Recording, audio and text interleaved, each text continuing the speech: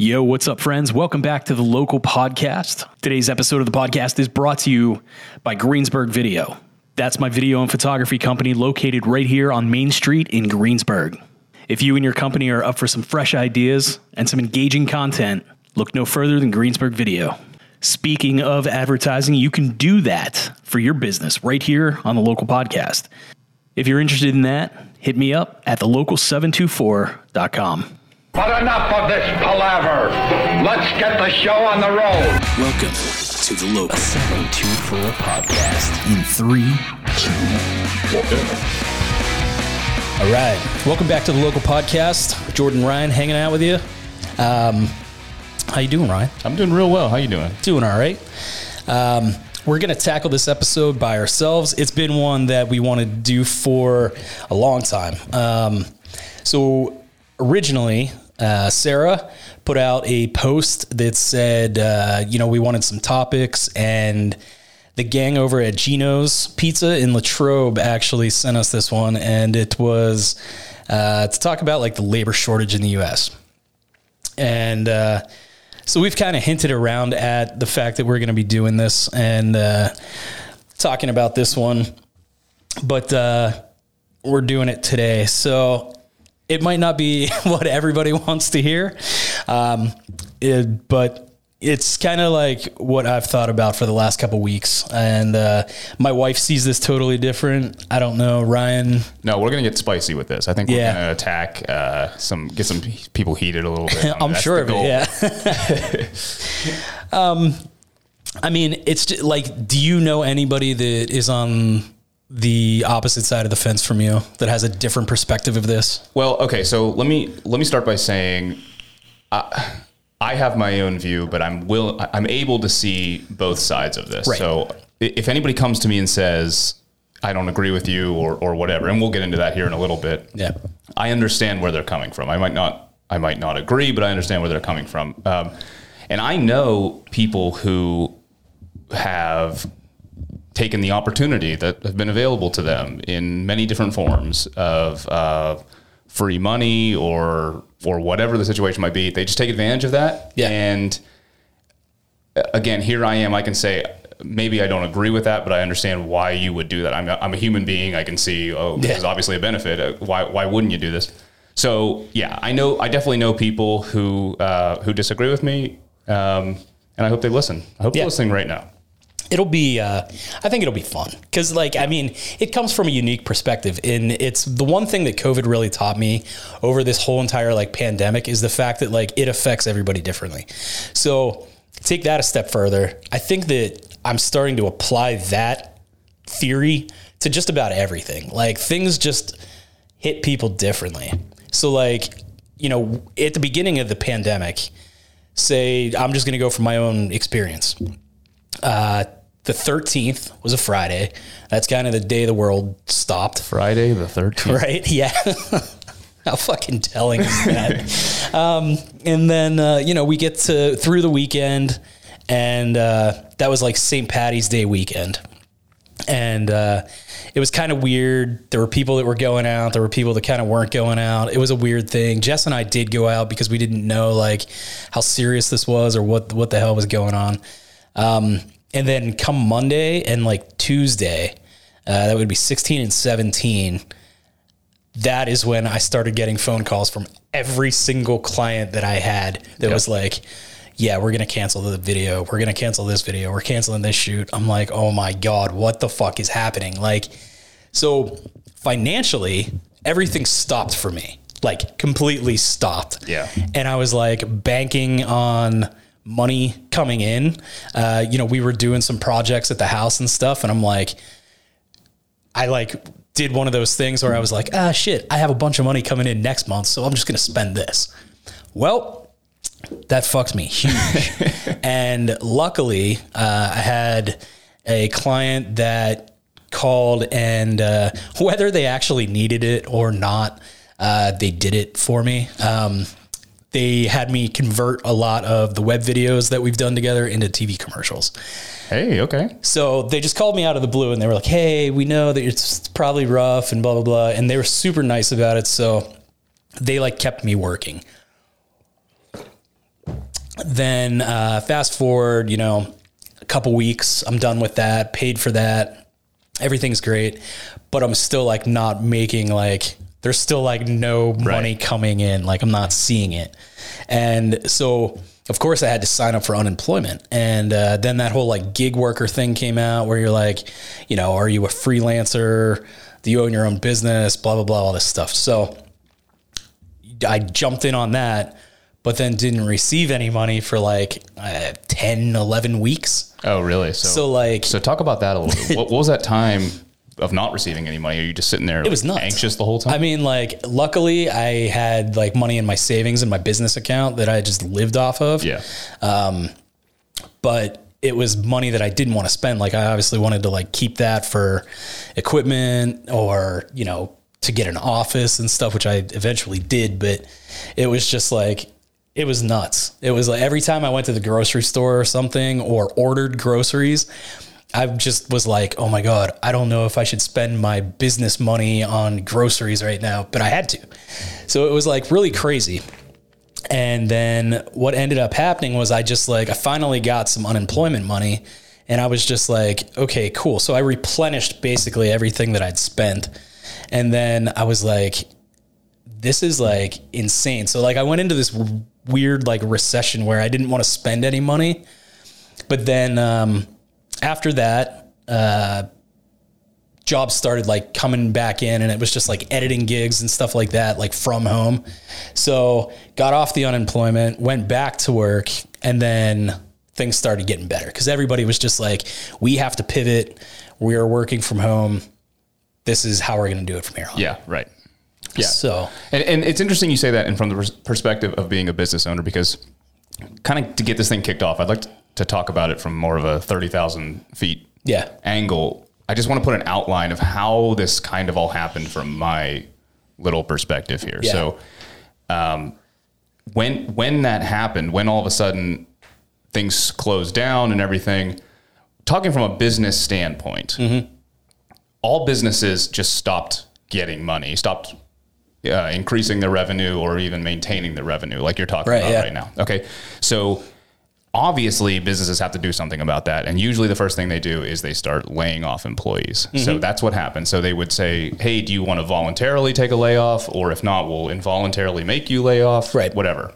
So that's what happened. So all of a sudden you saw this mass exodus of employees who just said, hey, if I'm going to have all this money that I can make and not work, and by that coming from, benefits coming in, yes, I'm going to take that. So we saw this large group leave the workforce all at once. And that works, businesses can kind of maintain at that point. At the direction of their employer, mind you. Exactly. Now, what we have, almost 2 years later is the opposite. Is now businesses are trying to reopen or have continuously tried to reopen, trying to hire people back. Yeah. When people have become so accustomed to not having a job anymore or living maybe on a smaller amount of income or whatever it might be. So it was this large group of people leaving and then making the decision for themselves or their family or whatever. Do I need to go back to work? Can I live off of less? Do I, or I'm looking for a particular job and I can't seem to find that job. So I'll just kind of sit around and wait. Right. Yeah. I mean, I totally agree. I watched that happen. My wife's perspective is totally different than mine. Like I said, she's a director of HR. So she does the hiring, the business that she works at, and same deal. Like they had, they went to employees and said like, hey, we're going to have to lay you off or whatever. And they started to receive benefits and stuff. And so I saw that. My wife never got to do that. She's pretty high up in the company. So that was like her, she had to go. She never got like a day off throughout this whole thing. So I think that the reason that our opinions are so different is because she didn't take a day off. It was like normal for her. She just kept going to work every morning, coming back at the same time. Where the rest of the world was, not the rest of the world, but like, my side of things, it was just like sitting around, not doing much. And it was like, okay, well, I guess I'm going to go work outside or something, or like start doing projects around the house, like paint something or like whatever, you know? And people got used to that. I think you're like 100% right. People were just like, they found that they could work from home.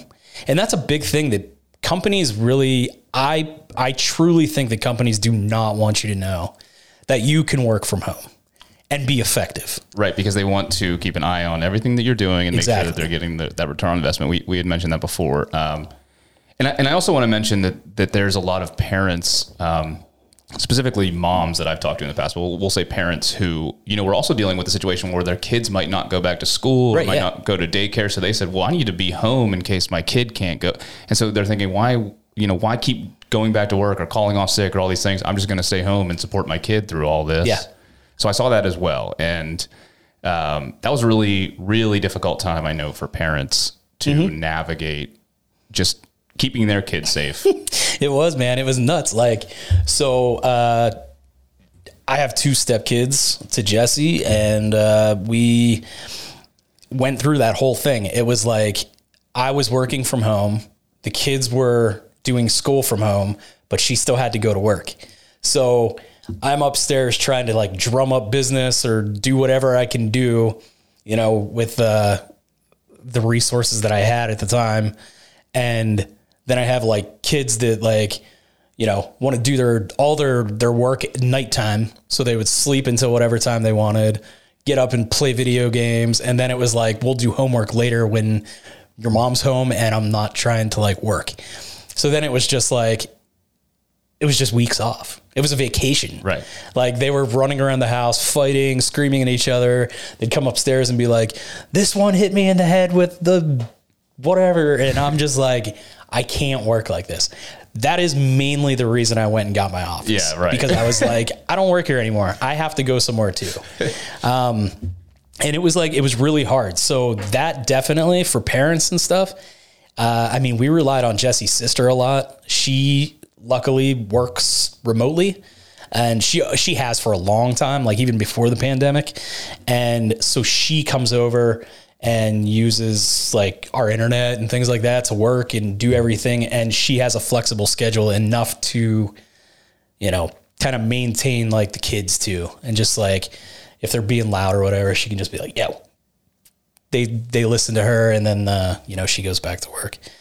But, dude, crazy. I mean, like, did you work through the pandemic? Yeah. So I was teaching a couple of classes at a local college, and I remember getting an email that said, and this was a shock because, you know, you're just used to teaching in person. All of a sudden it was, hey, as of today, all classes are online.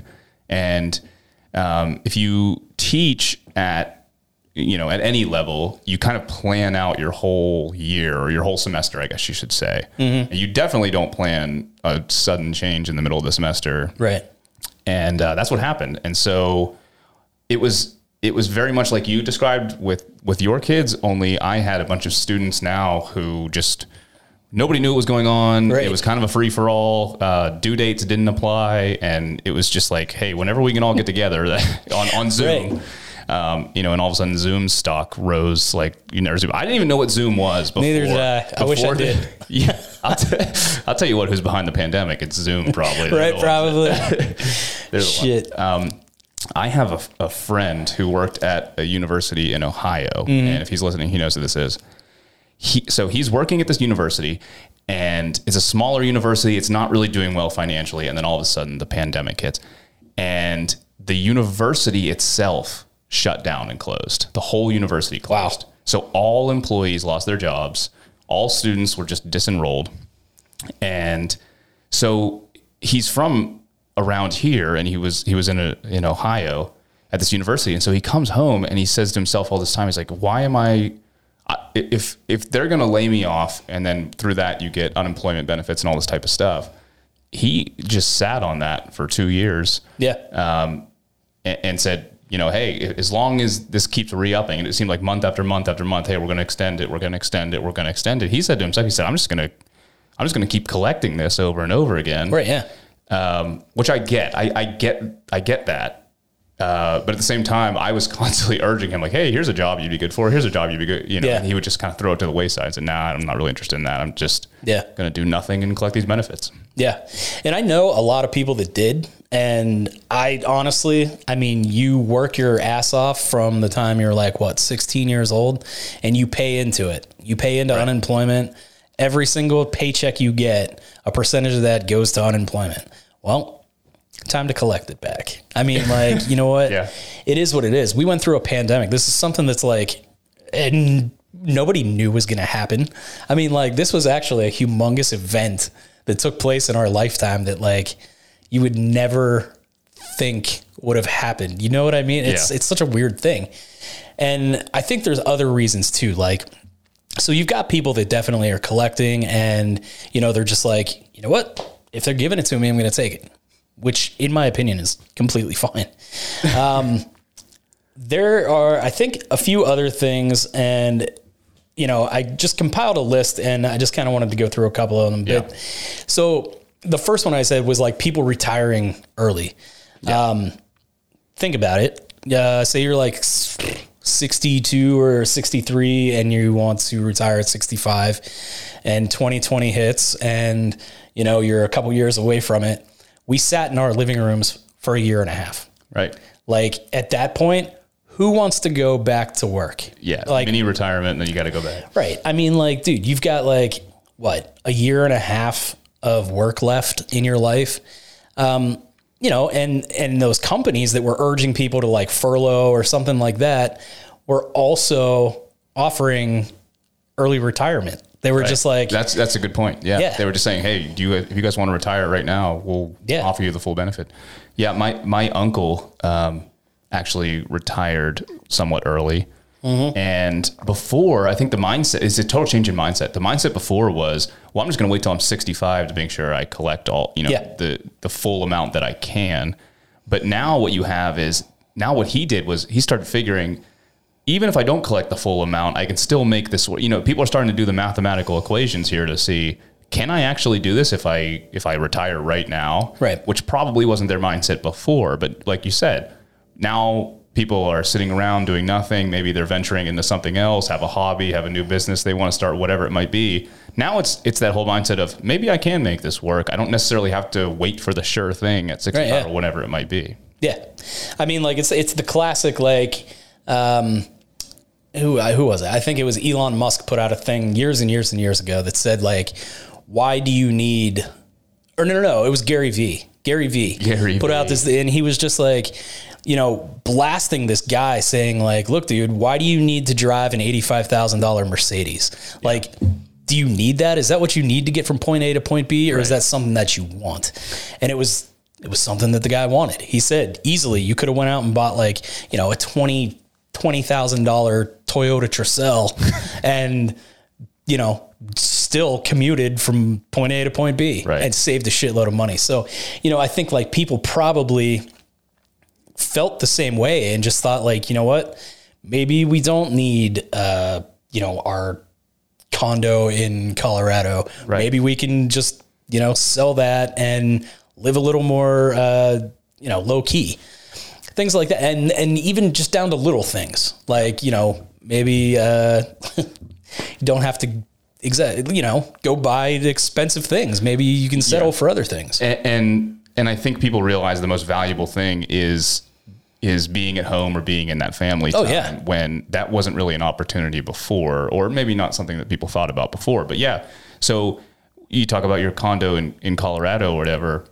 that has a price on top of the, you know, the price of buying it, but you have to continue to work to keep up with it. Mm-hmm. So, you know, the farther you go in life, the more things you can get, but you still have to maintain that level of income or status or whatever it might be. Oh, yeah. And now what we're seeing is, well, if I take a step back and I become more of a minimalist and kind of offload a lot of this stuff, I can just be, I don't need all these different things. I can just be more secure in where I'm at right now, who I'm with, you know, the people that matter around me, that kind of thing. So, especially once you get towards that retirement age, I think that's definitely something that you start to realize and take seriously. For sure. Yeah.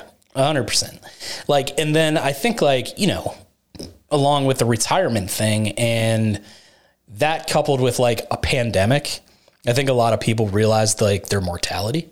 And we're just like, I don't have like I don't have forever to just like do the things that I want to do or spend time with my family.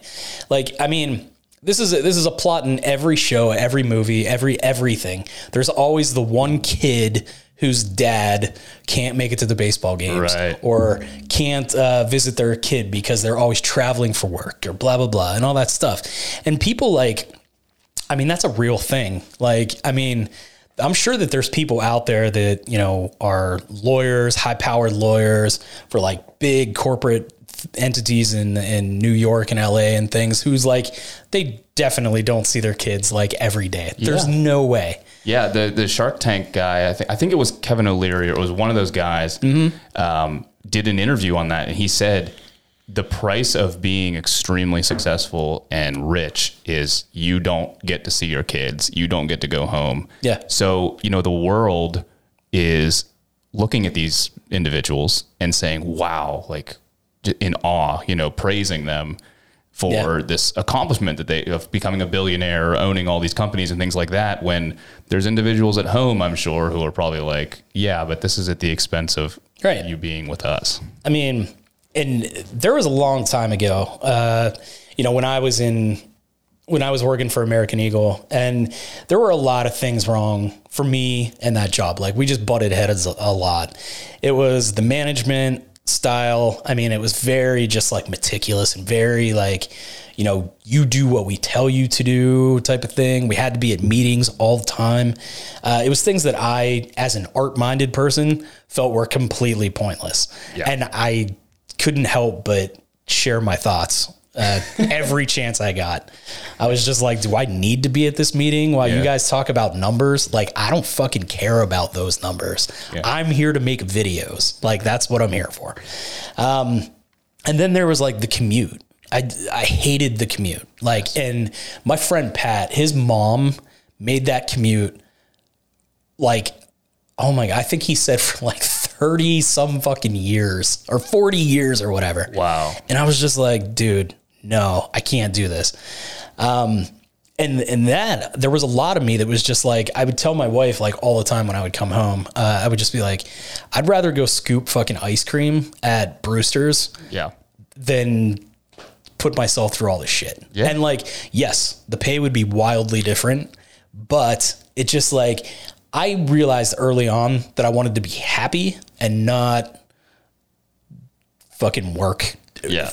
That's a rigid schedule. I just didn't want to do it. And I think that a lot of people, while they were sent home to work from home or laid off, had to keep themselves busy. So they started doing family things. They started thinking of other ways to make money. Sarah was supposed to be on this podcast, and she actually threw out probably one of the best points ever. You know, and she just said that it's not that people don't want to work. They just found a different way to survive. Yeah. That's spot on. Like we could have got on here 22 minutes ago and just been like, this is what Sarah said. It makes fucking sense. Episode over. Have a good night. Right. I mean, and it was 100% right. Like, people did. I mean, think about it. You and I were joking around before the show, but I made a joke that, you know, there's just like every person in fucking Greensburg that decided to be a baker or to make things or make crafts or, you know, open up a storefront where you could come in and buy local items and things like that. Everybody's doing it. Right. And you see this just influx of people taking a chance and starting a business because they didn't have anything else to do. So they did what they could to survive, to make some extra money. And that probably turned into a lot of people's full-time jobs. Yeah.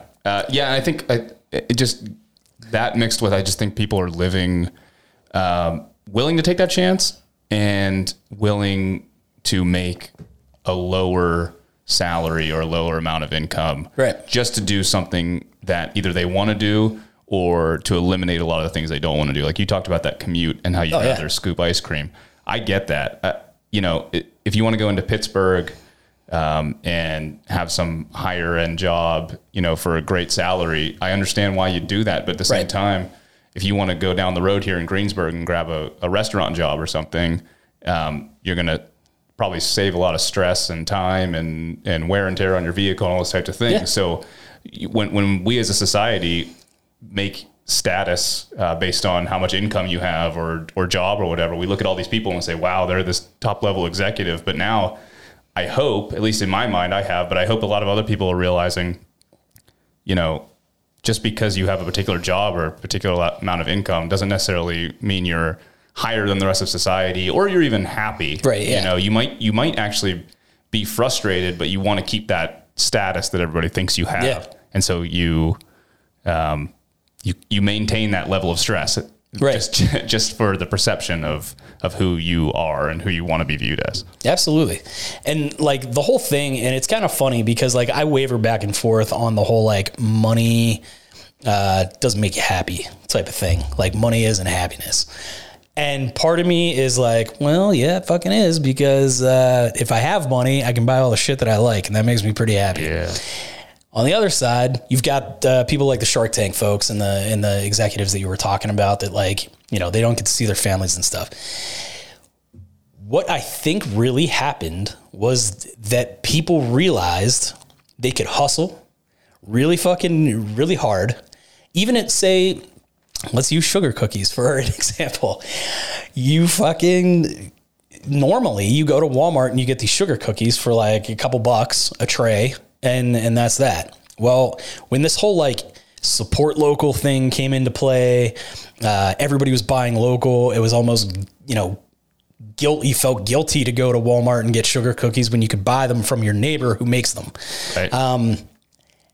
And there was a cost to that, to supporting local. You spent way more money. You get a couple dozen cookies and you're looking at like $100 and you're like, whoa, what the fuck? I just paid $100 for cookies when I could have paid, $20 for the same amount at Walmart. But you go and you support the local person and you feel good about it, and it's helping the community out and everything like that. So you do it. And then that enables people to hustle. And then, I'm sure that people that went and did that never dreamed that they could make a living making something that sells right down the road. Yeah. For pennies. Yeah. Yeah, that's a good point. But that's also tough, because if you're making less money, it's harder to support local, right, which charges more money. It is tough. It's a weird thing, man. We were like all kind of like guilted into doing it, and like any little bit of extra income went to, I mean, take the night market, for instance. Yeah. You would never know that we were really in a pandemic and any kind of like a money shortage when you go down there. Yeah. There's people walking around down there buying all kinds of shit, myself and my wife included. Yeah. That's what we were doing. We were down there just like supporting. And that night we would go to the market and we would hang out. We would buy all kinds of things from our friends, and then we would go out and then we would grab something to eat. Then we would go down to the brewery, buy some beers. I mean, that whole night we're supporting all these different local businesses and stuff. Yes. And it was a lot of fun. And that whole like ice cream thing, like that actually came from an executive. I read an article one time, and I forget where it was published, but this lady, she was like a really high powered attorney in New York or something. And she owned like half of the law office or the practice or whatever. And she just got fed up, and she was like, you know what, I'm out. And that's what she did. She moved to a beach town in Florida, and she got a job for somebody else scooping ice cream. So she didn't even open her own business. She didn't open her own business. She's just scooping ice cream. Wow. Yeah, because she didn't want the whole like overhead, running a business, all that shit. She just went to be an employee. Now, wow. Granted, I'm sure that she made a hefty amount of money whenever she decided to sell her half of the thing. So, I mean, it doesn't work like that for everybody. But the whole feeling of just being free, I think really is what spoke to me, was just like, I can be happy and I will still be alive. Like, just running out of money is not going to kill you. Yeah. And, I think that's true. I'd like to speak on behalf of some of the college graduates out there, because I think if you're a college graduate, you have spent a lot of time and money on that degree. Most likely it's been 4 years. You're probably in the hole for close to $100,000 or something like that.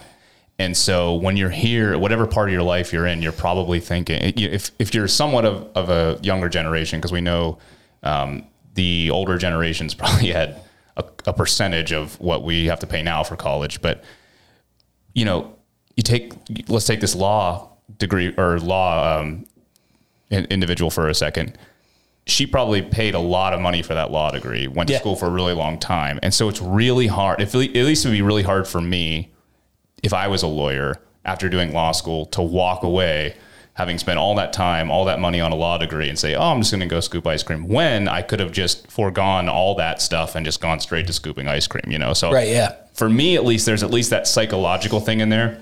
Again, this is not about status or education levels or any of that stuff. I don't care about any of that. I'm not saying one's greater than the other. I'm simply saying the investment of time and money that you've put into a particular thing, I'm sure most of us would want to see that put to use a little bit in a positive way for our own life. So it'd be hard to just walk away from higher level opportunities, I guess. You're 100% right. And you bring up a really good point. And how I can localize this, I think, is that you're hearing from a lot of business owners that there is this labor shortage. And the reason that you're hearing from them is because, say that restaurant that nobody is working at anymore, that's your fucking baby. Right. That's yours. You had to take the time off during the pandemic, and your plan is to get that back up and rolling whenever this is all over. So that's your baby. It's not mine. It's not mine. So if I don't feel like coming back and I found a different opportunity, a different way to live, something to make me happy, that's why I'm not coming back. Right. There is, everybody has a choice at this point. And I've seen so many people say, stop calling this a labor shortage, call it what it is. It's a fucking wage shortage. Yeah. People have said a million times that this whole pandemic has made them really get introspective and think about what they could do without, just like we've been talking about, and what they could do to survive. So it's just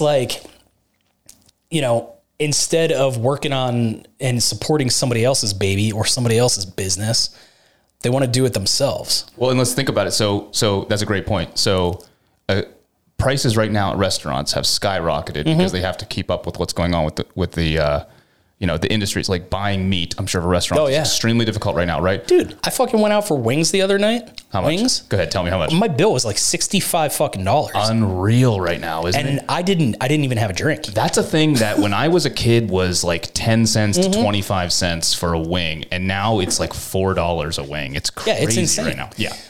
So my point is, restaurants are paying a higher amount. They have larger amounts of overhead. Yes.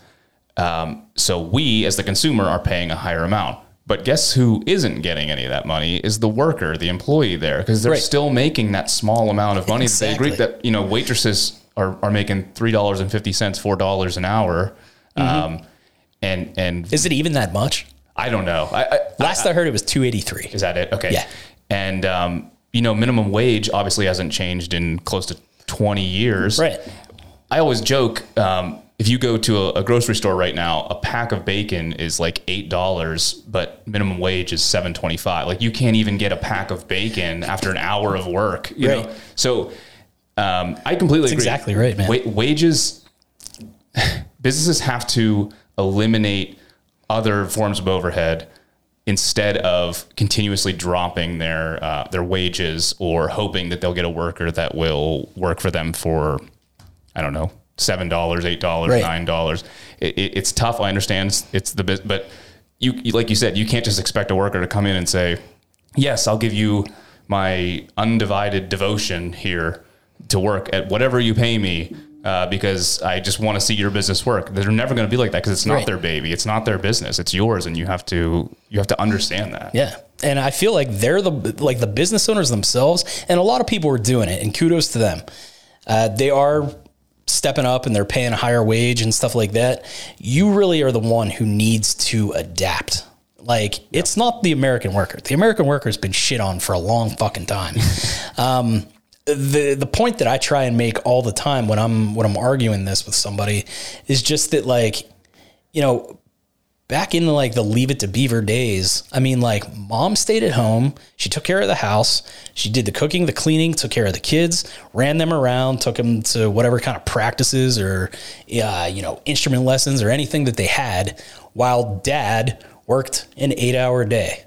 Yep. And dad could afford a brand new car, a nice house, white picket fence, and a nice neighborhood. It was like the fucking Wonder Years. And dude, you cannot do that right now. You can't. I have a few friends who work and their wives stay at home. And a lot of that has changed. Like, just because it's nearly impossible. Do the wives still stay home? Not so much anymore. There's still a few people that I know that have their wives do stay home. But it's just like, I mean, the guy is, you know, bringing in a really, really good salary. Okay. And he really likes his job. So that's like a whole different thing. Yeah. It's really wild. The whole idea of, like, you know, people just leeching off the system. I don't know right now. I do not know one single person that is unemployed. Yeah. I don't think I do either. I know everybody I know has a job. And now, whether they left a corporate gig to form their own business or become a freelancer or took a job doing something else that makes them happy, I've seen a lot of that, but nobody I know is unemployed. And that the biggest thing that I think is being talked about, like, on one side of the political fence, is just that this is like lazy millennials. It's the Biden administration's fault that we're all in a job shortage. Everything is somebody else's fault. And the funny thing that I always think about is just like, you know, let's talk about the mandatory vaccinations real quick. I'm not for it. Like, I am totally against mandatory vaccination. But there are also a bunch of Republicans, obviously, that are not for mandatory vaccination. And is this you going Republican on this issue? Is that what I'm hearing? Well, my wife's allergic to it. Yeah. So I watched her, like, have half of her body went fucking numb after her first shot. And I was like, I want to travel with my wife.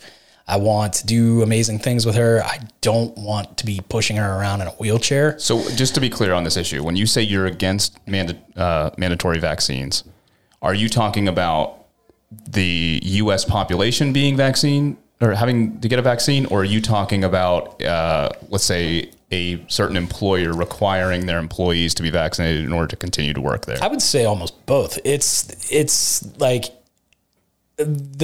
the way I can dumb this down for, like, almost anybody to understand would be if somebody got on the TV tonight and said, like, every American has to eat fucking 2 tablespoons of peanut butter tonight. Well, people can't do that. They're allergic to it. They'll fucking die. Yeah. So if you can't physically get the vaccination, like, if there is a way that, you know, you could figure out whether you're safe or not, if you're safe, go and get it. I'm vaccinated.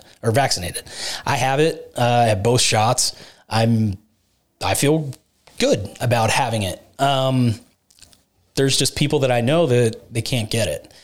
So it's kind of like, you know, you've got the same people that are saying fuck the vaccine are the exact same people that are saying these lazy millennials and fucking Biden are the reason that nobody's working.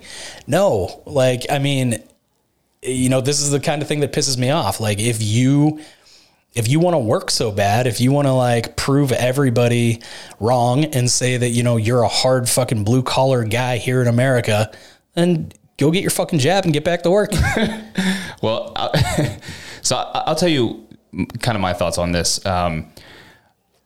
I don't love the idea of a vax mandate either, but I also recognize that if you own a company or you have a restaurant or whatever, I do think you have the choice to require people who work for you to be vaccinated. Yeah. You should at least have the choice. I'm not saying you should take it. I just think, if you own like a restaurant or something and you want to guarantee that you'll keep that restaurant open by and you decide to have all your employees vaccinated.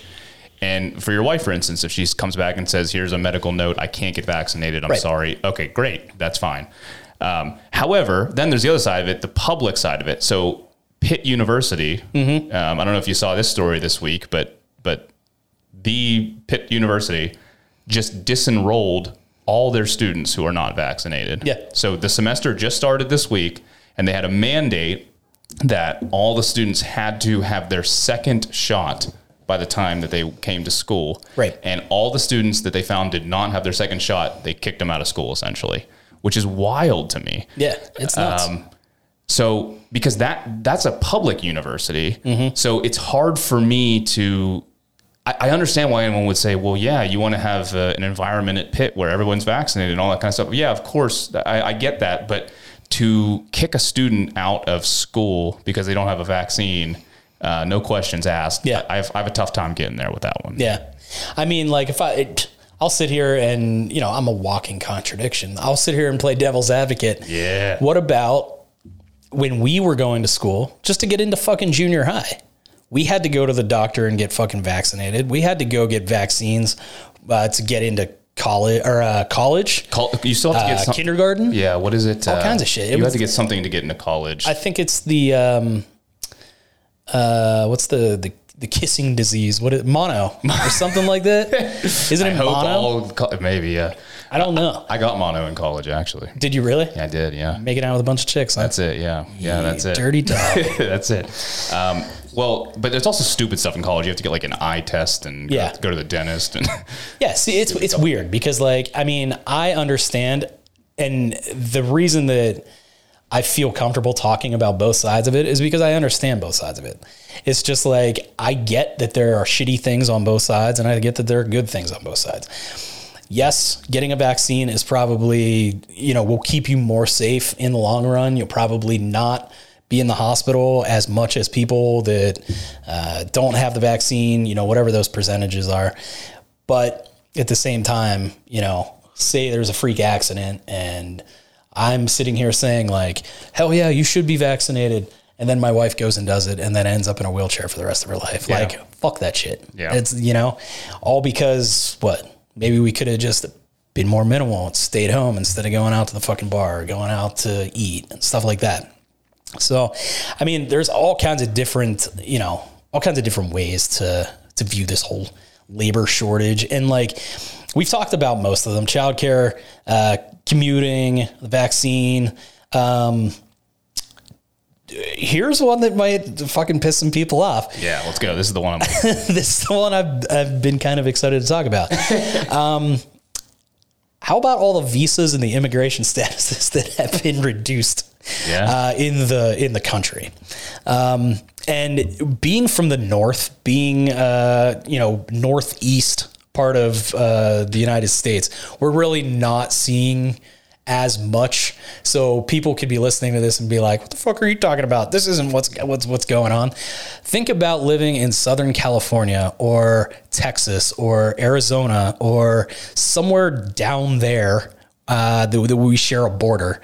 And all of these people were coming in and they were performing insanely cheap labor forever. A lot of the jobs we didn't want. It was the jobs that we didn't want to do. Wonderful Americans didn't want. We didn't want to do them. So somebody else stepped in and did them. Well, when you go and you round up people and you send them back, well, now there's fucking jobs that are empty. Right. And it wasn't just being out in fields, working in fields and doing shit like that. There's immigrants that work for massive companies: McDonald's, Wendy's, Burger King, In-N-Out Burger, whatever you want to say, to localize things. But they worked in restaurants. They worked in Walmarts, grocery stores, everything like that. So when you're sending them all home, you're eliminating the jobs. Yeah. I mean, that's one thing. And I know that people are, again, from this part of the country are probably going to hear this and be like, what? Fuck you, you stupid asshole. And it's like, dude, no, you have to understand that, like, you know, cause and effect. It really is a thing. Well, and a lot of this is ignorance and it's fear-based policy. So what I mean by that is, and I'm sorry to get into this, but it has to be said, when COVID-19 broke out, we saw an unbelievable amount of racism towards the Asian cultures and things like that. Yeah. Which to me makes absolutely no sense. I mean, it was violent, it was hateful, and all these types of things. And if you are an individual who practiced that in any capacity, first off, shame on you. But secondly, there's zero grounds for that. Right. Yeah. Like, logically, there's zero logical ground to say, oh, I'm going to treat this person a certain way because I believe the origin of a certain disease came from somewhere. It doesn't make any sense. And so when you're blocking all these people outside of the country, it's completely fear-based, thinking that, oh, you know, we have this great ivory tower here in America, and we got to keep out all the rest of the people that are trying to come in and bring something that we don't want into our society. So it's a shame. It's hard for me to continue to think that we're the land of opportunity when we keep doing this. We keep keeping people out, and that's been something that's been going on forever. It's always been this fear-based thing of, we're American. If you're outside, stay outside. We don't want anything to do with you. Yeah, it's been that way. It's so stupid, and it's goofy to watch all that shit happen in waves. Like, you know, tons of racism going on during the pandemic, and coupled with the enableization of these fucking scumbags to, like, crawl out from under their rocks whenever a certain administration takes power and feel the fucking total right to scream the N-word. Right. Like, who the fuck are you and where have you been? Right. Like, you just stay the fuck where you were, under your rock. And just, like, I mean, people really felt like they were allowed to do and say anything once that dude took office. And then, you know, so you've got this, like, empowerment to be a fucking asshole for, 4 years? And then we hit a pandemic where our own president is fucking calling it the China virus and the fucking Wuhan flu, whatever other fucking things. And dude, like, did you see Borat? Did you see the? Of course I saw Borat. Okay. I love Borat. The last one, the newest one.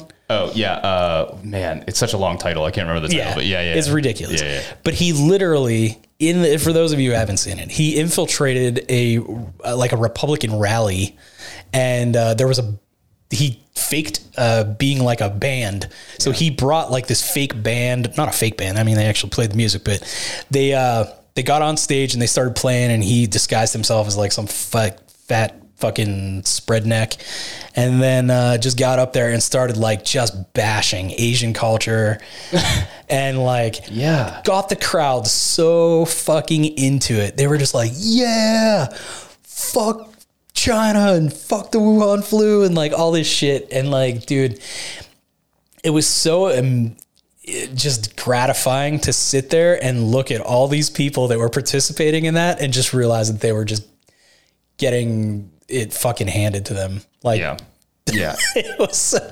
it's so fucking stupid. And these are the people that I'm talking about that are like, well, it doesn't have anything to do with the immigrants, blah, blah, blah. Dude, come on. Like, I lived in Erie for 5 years. In Erie County, there are tree farms pretty much everywhere. And there are wineries and stuff all up in the Northeast. Who the fuck do you think is doing that work? I used to run into them every Friday afternoon at a little gas station called Country Fair. I would go in, there was a line of them out the door cashing paychecks. They would all show up in one truck, cash their paychecks, and be on their way. So it does happen up here, but it happens way more down in the South, Southwest. Yeah. I mean, you have to realize that, you know, that is an issue as well. It's not millennials being fucking lazy. You know, it's definitely not that. Well, and I think just to tie a bow on this, if you're the type of person that's just looking for someone to blame this on, Right. the first step should be, let's look inwardly and see how can I help with this process? What can I do to help a little bit before? So do what you can, help your community, shop local if you can do it. If you're a business owner, talk to employees, talk to individuals who are searching for a job right now and say, what matters to you? What are you interested in? Is it your salary? Is it your flexible schedule? Whatever it is.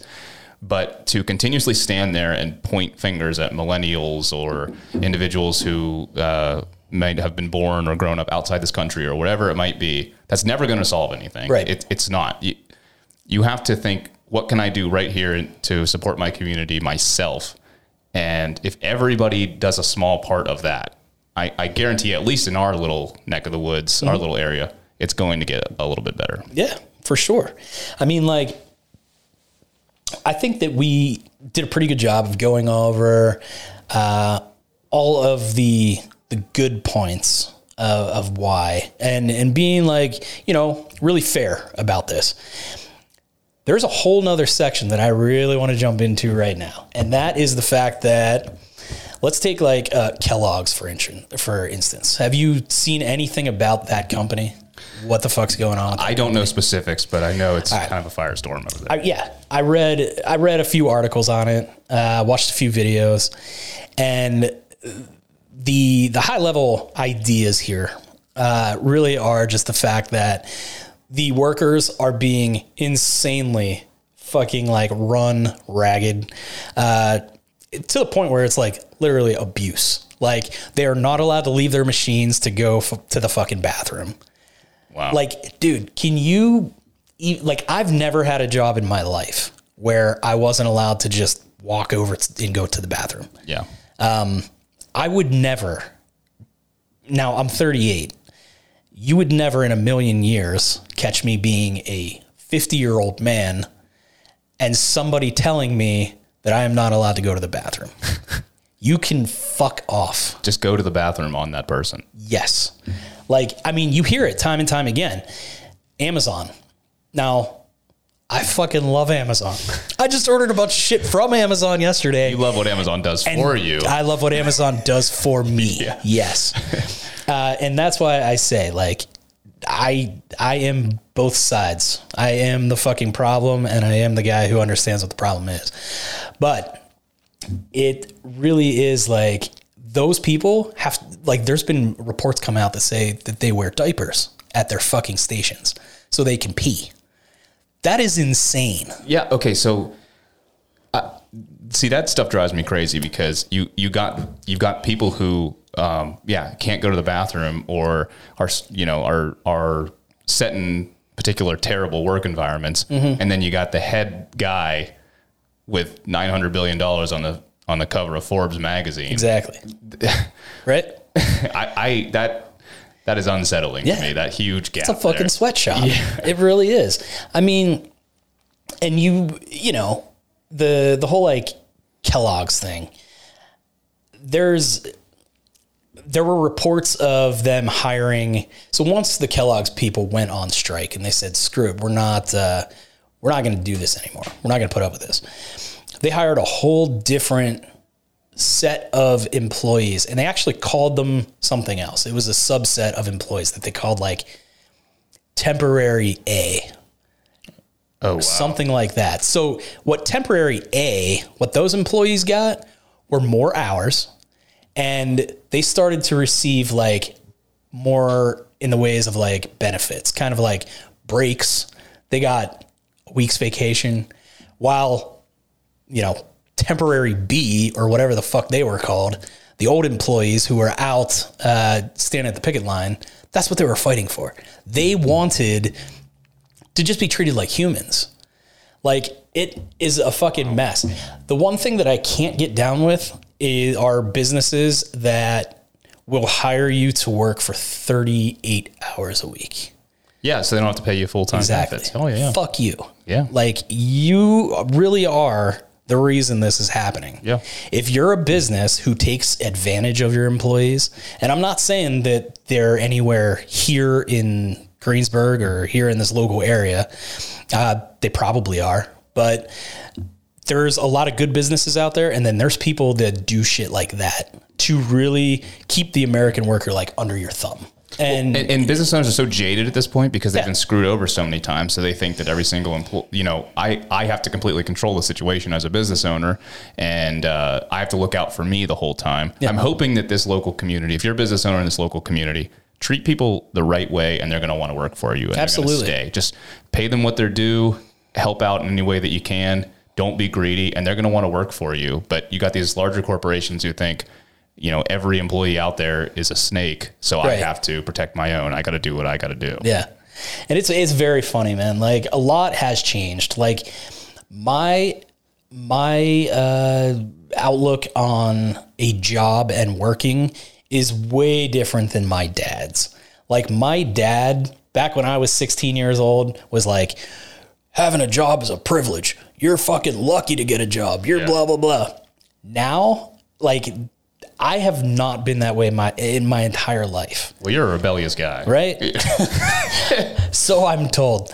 My wife hates it. But I really am under the impression that what you do, the reason a company hires you specifically, like, you know, Mr. Ryan Kelly walks in and gets hired. They hired you because you have the skill set to fucking make them the money that they want. Right. You are contributing to this big machine, okay? They didn't hire me, they hired you because you're the guy. Now, for them to turn around and say, oh yeah, but, you know, we're going to only let you work 38 hours. And so that means you don't get any medical benefits. You don't get any dentist or anything like that. So, and then vacation. Vacation's a tricky subject when you start getting into that. Yeah. You're not a 40-hour worker either. It's just, they do anything to really try and just fucking keep you down. And a lot of people are really fucking fed up with it. That's all there is to it. The pandemic really fucking taught people that they could do a real work and life balance. They really could do it. Yeah. They could find time to go to the gym. Like, how many people are always like, man, I've got no fucking time to go to the gym. There's no way. Well, and I think that kind of came to a head because you were talking earlier. Remember, you were talking about how, you know, back in whatever day, there was maybe the one head of household or husband or wife or whoever who there was one income in that family. Mm-hmm. They went out, got the income, came back.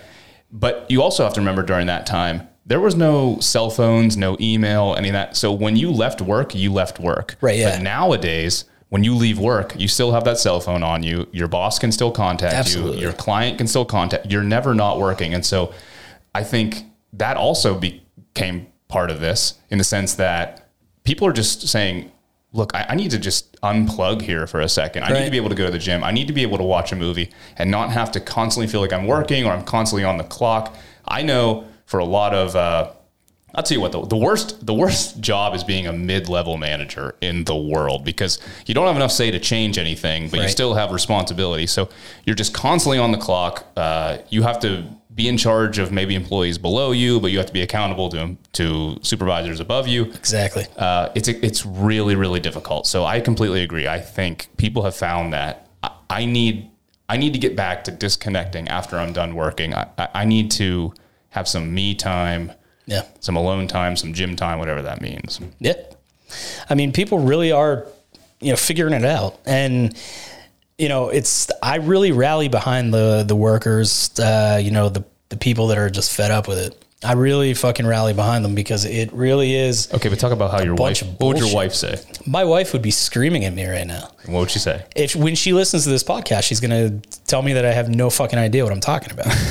And, that might be the case, coming from a certain type of person, but Jess, we really do agree with things. We agree on things a lot. It's just this thing, when she tries to hire somebody and then somebody is like, hell yeah, I'll be there on Tuesday. We'll have our interview, blah, blah, blah. And then she gets an email from somebody that's like, okay, never mind. I'm not coming in, or just doesn't show up. Yeah. Now, she looks at it as she's very jaded because of that. I look at it and I think a few steps further, and she doesn't have time to think a few steps further. She needs to find somebody else. I sit and think, maybe that person found another job that's paying better. Maybe that person found a different job that is closer to their house. Maybe they put their fucking resume out there for 10 different jobs and you guys were not the top one. Yeah. And, there's a lot of that going on. And there's not loyalty. I mean, you talked about your dad. No, there's no company loyalty whatsoever. Because that older generation would get a job when they graduate high school or college or whatever, stay there forever, and then get a nice little watch on their way out in their retirement party. And that was it. And that's just not the case anymore. People are leaving after 2 years. You're describing my grandfather's life to a T. Yeah. That's exactly what he did. He got out of school, went to the Navy, served, came back, got a job at Vulcan Mold in Latrobe. He was a drafter, and he worked there for the rest of his life. Yeah. Probably never even looked outside of that job. Never checked the classifieds, nothing, because it was a privilege to have a job. You stayed there. You were supposed to be loyal to the company, and now that mindset has shifted in that now we're asking companies to be loyal to us for the amount of time and attitude and energy that we put into it. And I mean, like, as a business owner, you have to think, like, I mean, I've sat and I've thought, like, man, should I hire someone to help me? Because, like, there's times where I drop behind on projects and stuff. And what I keep coming up with is I can't pay anybody at this point in time what I believe they're worth. Interesting. I know how much money I would want to make, and right now I don't have the money to pay that person that amount of money. So I'm not going to ask them to do that shit. So what I'm going to do is just hire them maybe as a contractor or a freelance basis, and just say, like, hey man, I need this project done. Let's discuss your day rate. What is it that you want to make per day? And, what do you make a half a day? And if I have a project for you that you can bang out in 4 hours, sweet, I'll give you a half a day rate. If it takes 3 days, we'll give you fucking your day rate times 3. That, I think, is probably one of the best ways to go about it. But, like, as a business owner, you really need to think, like, if you're buying a brick and mortar shop, how much inflation there has been since, the fucking 80s to now. Those numbers. That your employees have been making $7.75 for 20 fucking years, 80 years, or 40 years, I mean. And you've seen all of that inflation happen over that time. You've seen, the average cost of, like, renting an apartment go from, a couple $100 to, like, fucking $1,200, $1,300, $1,400 in, like, a place like Greensburg. Yeah. Like, dude, you're insane. That's insane. Like, my first apartment in Greensburg was humongous. It was amazing. It was a humongous apartment, 2 bedrooms, 2 baths, nice big kitchen. The living room was unbelievably huge. It was just an amazing place. And I paid $500 for that place a month. Wow. And I made a deal with the landlord that if I cut the grass, he would knock $50 off a month. Yeah. So during the, spring and summer months, I only paid $450 for rent. Wow. Like, that's insane. Yeah.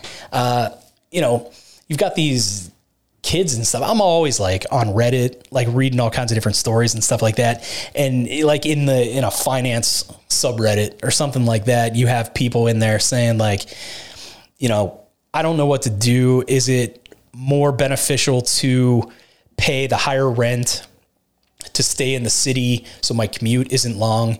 Or should I move out of the city, pay less rent?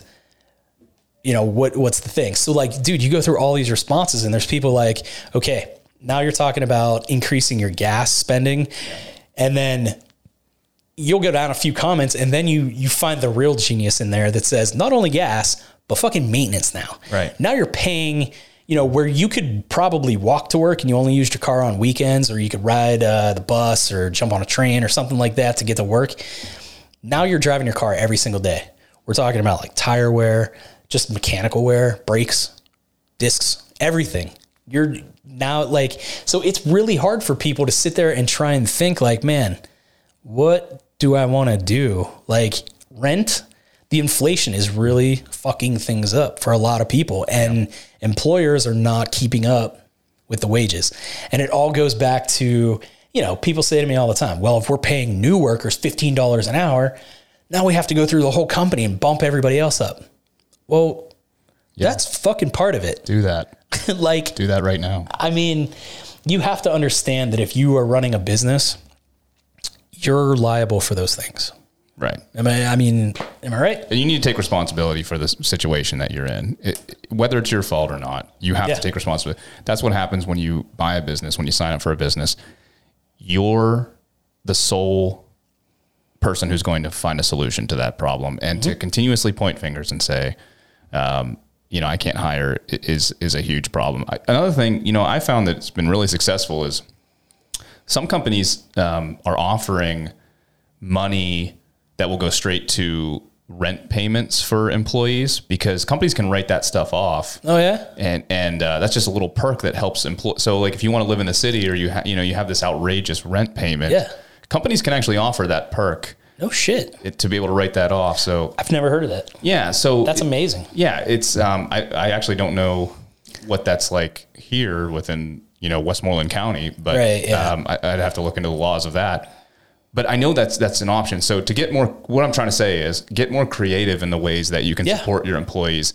If you can't offer maybe a higher wage, what can you do so that that person can, live a somewhat better life, or cut down some of the expenses that they have. Right. Yeah. And I mean, the thing, and I don't want like anyone locally here to sit here and think that we're all like bashing the shit out of you. We're not talking so much about local places. It's the place where I do the research and stuff like that. I'm Googling things and reading things, and it's companies that are based around America. And the things that I'm talking about mainly are like corporate companies where we're sitting here talking about like people wearing diapers at their stations while their fearless leader is worth $900 billion. Yes. Things like that. I understand the struggles of a local restaurant and things like that. So that's what Ryan's talking about. Get creative and support your employees in a way that, you can afford to do. I think Greensburg's done a great job. I think so too. Specifically business owners in Greensburg. And I'm glad you said that, because we're not talking about these local business owners. Yeah. I mean, this is a national problem, not a Westmoreland County problem. Yes. But what's really nice, especially if you live here in Greensburg, like you and I do, there are opportunities here. And I know a lot of people are hiring here. If you're listening to this, continue to post jobs out there, because people continuously are going to be looking for jobs. I saw Major Stokes posted one today. He said Jim Bosco is offering $15 to $20 an hour part-time. I saw that. Check that out. Continue to do that, because there's going to be people that are continue to look for jobs around here. And if you're on the other side, the employee side, support local, support Greensburg business owners, because we want them to stick around. We want to continue to have businesses move here into Greensburg. Yeah, absolutely. I mean, from the business owner perspective, it's just like, how I did my own thing was just like, I worked hard. I worked really hard. Like I would be at the corporate job for hours and hours, and then add a 2-hour commute onto that, and the one in the front and the back. And then I'd come home, eat dinner, and work on side shit until like 2 or 3 in the morning to get up at 7 to go do that again.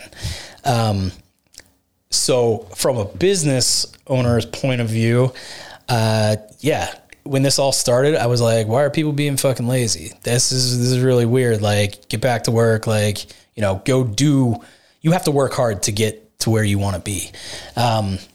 But to really see like kind of what's going on and stuff and really like understand just through minimal research, you really can go on there and just listen to people's problems. They really are working their balls off and can't afford to even make rent. Like what the fuck are you working for at that point? If you can't afford to make your rent, then what the fuck are you doing? You know, a struggling single mother should not have to have 2 jobs in order to just fucking keep a roof over her head. Right.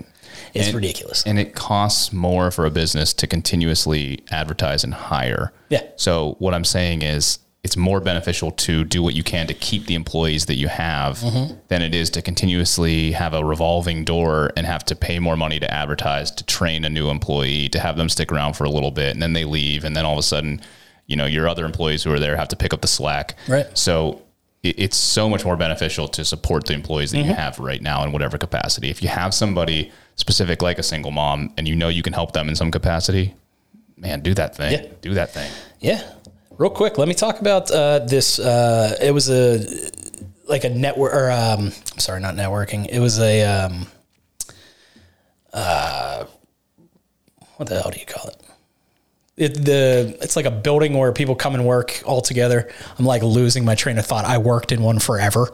Co-working space. Yeah. Jesus Christ. WeWork. Do you know that one? WeWork? No. I'm just bringing that up because that was like a huge fake. Like the guy, you got to check out the documentary. Yeah. There's a documentary about it. Yeah. There's a guy. That means good things happen. Yeah. Yeah. It all worked out in the end. The guy like was just a big fraud guy who, check that out. Anyway, sorry. Go ahead. Co-working space that I used to work at in Lancaster. It was called the Candy Factory. Very awesome. And the building was an actual old fucking candy factory. They made like root beer barrels. So like if you went upstairs, like into the upper floors of the building, there was like root beer, like still like syrup dripping down the wall. Like it was just in the building. It was an amazing place. And the first floor was all completely renovated and set up for a co-working space. It was really awesome. And the girl who kind of started the whole thing, her name's Ann Kirby. She actually grew up in Greensburg and moved to Lancaster. Now, when I got out there, I realized that she was from here and, you know, that kind of got us close and stuff when we were talking and shit. Everything that she does literally is for the benefit of her employees and not employees, but her clients, the people who rent space from her co-working space. Just recently, maybe like a year ago, she started, they opened another in a new building. They renovated the building, went up a couple floors, did all kinds of different things.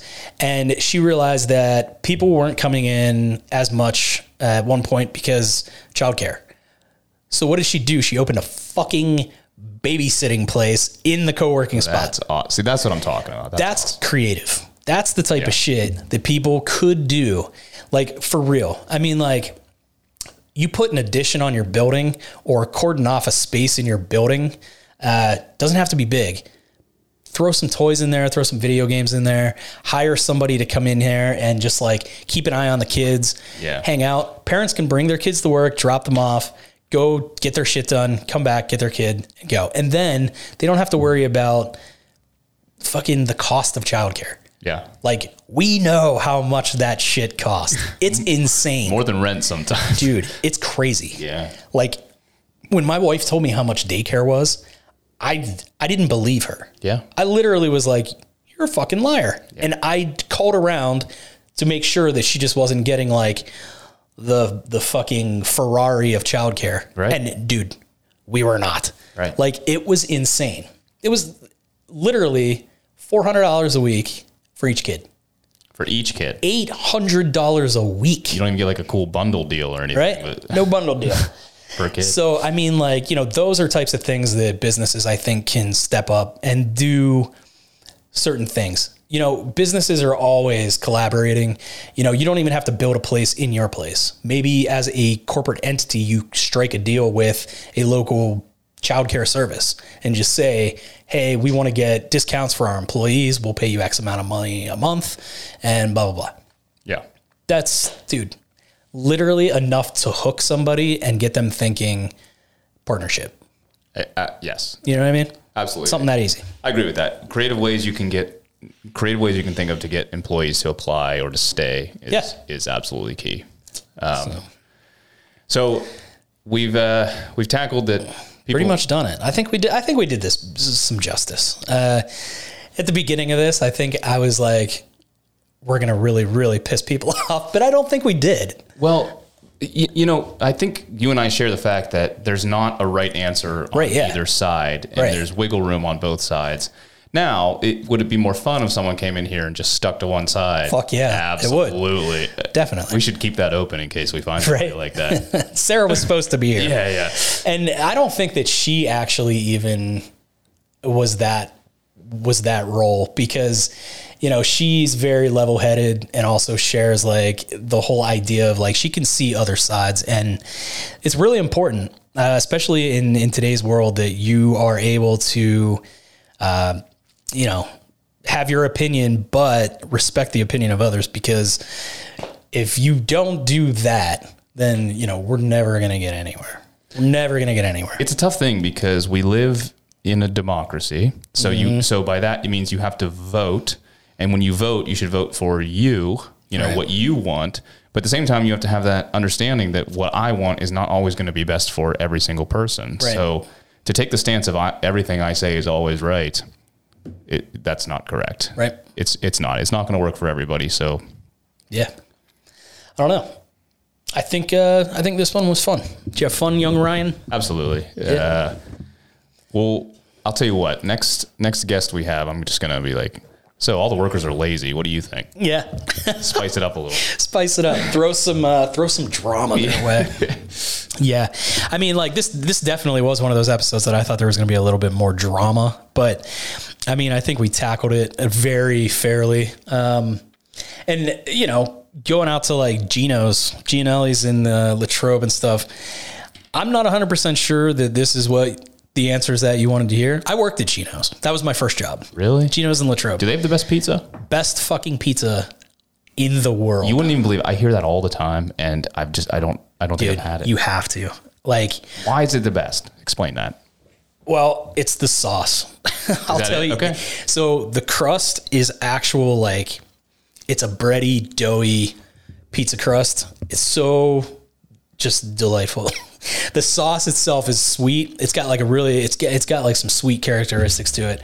While I worked there, I knew not the recipe, but I watched them make the sauce a million times, and I know that they do put some sugar in there. So it is it's a sweeter sauce.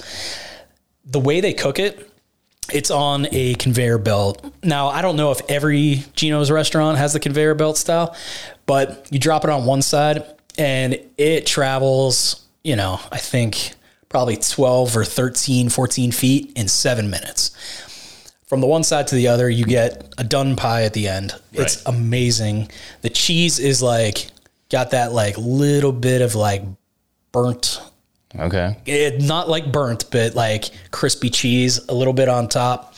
It's just the best pizza ever. I've been ordering it a few times a week for like my whole life. And you can tell by my wonderful figure. So my favorite pizza is Little E's. Have you ever had Little E's? I have had Little E's. Yeah, it's good pizza. It is good pizza. I don't get it all the time because it's higher quality, which is means it's a little pricier.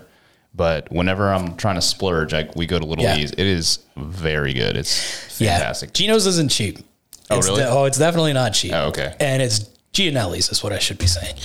It's really not... it's not the cheapest place in the world. And, you'll order a 16 cut pizza with 2 toppings or something, and it'll probably be around $30, something like that. But it is just so goddamn good. I can't even handle it. The best part of working there was literally like I washed dishes there. So at the end of the night, we would always have like, at least one person call in, order a pizza, and then never come and pick it up. So they would always put it on top of the conveyor belt, like the pizza thing, right in between like the ceiling and the oven, so it would stay really fucking warm all day. And then at the end of the night, they would crack open the pizza and be like, "Who wants it?" And I'd be like, "I'll take it." Yeah. I didn't care what was on it, man. That's awesome. Seriously, it could have been loaded with pepperoncinis, onions. Doesn't matter, man. I was like, I want it. I'll take it. It's the best. Here's one more thing I want to see in Greensburg. What's that? I really want a ramen place to come in here. Fuck yeah, Have you ever had ramen? Yes. Can someone please open a ramen place? Because it's not a lot of overhead to make ramen, but people will pay unreal amounts of money for a good bowl of ramen. I would love that. Dude, it's one of the greatest things. When we went to New York, we went down into like Chinatown.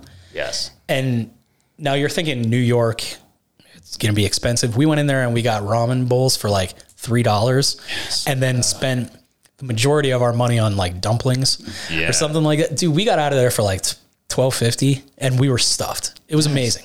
I would love to have one of those places here or a Vietnamese place. Yeah. Big old bowl of pho. Delicious. I like to say pho because I feel weird saying pho.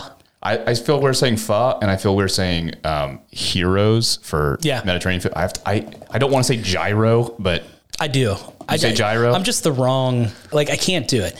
One thing that really pisses me off, and we're getting way off topic here, but this is just fucking fun. Have you ever watched like that Giada De Laurentiis lady? Yes. Okay. She talks in a perfectly normal American accent until she has to pronounce an ingredient. And she'll be like, "Okay, guys, get out your pots and pans. First we want to do is drain the mozzarella." Like she totally fucking hijacks one fucking word and like throws this insanely Italian like spin on it. And that's what I feel like I'm doing when I say these other words. Like I would rather be wrong and just like pronounce it the way that I do. So I don't feel like a fucking idiot. Puerto Rico. Like Puerto Rico. Yeah, no. I went to Puerto Rico. Yeah, that's it.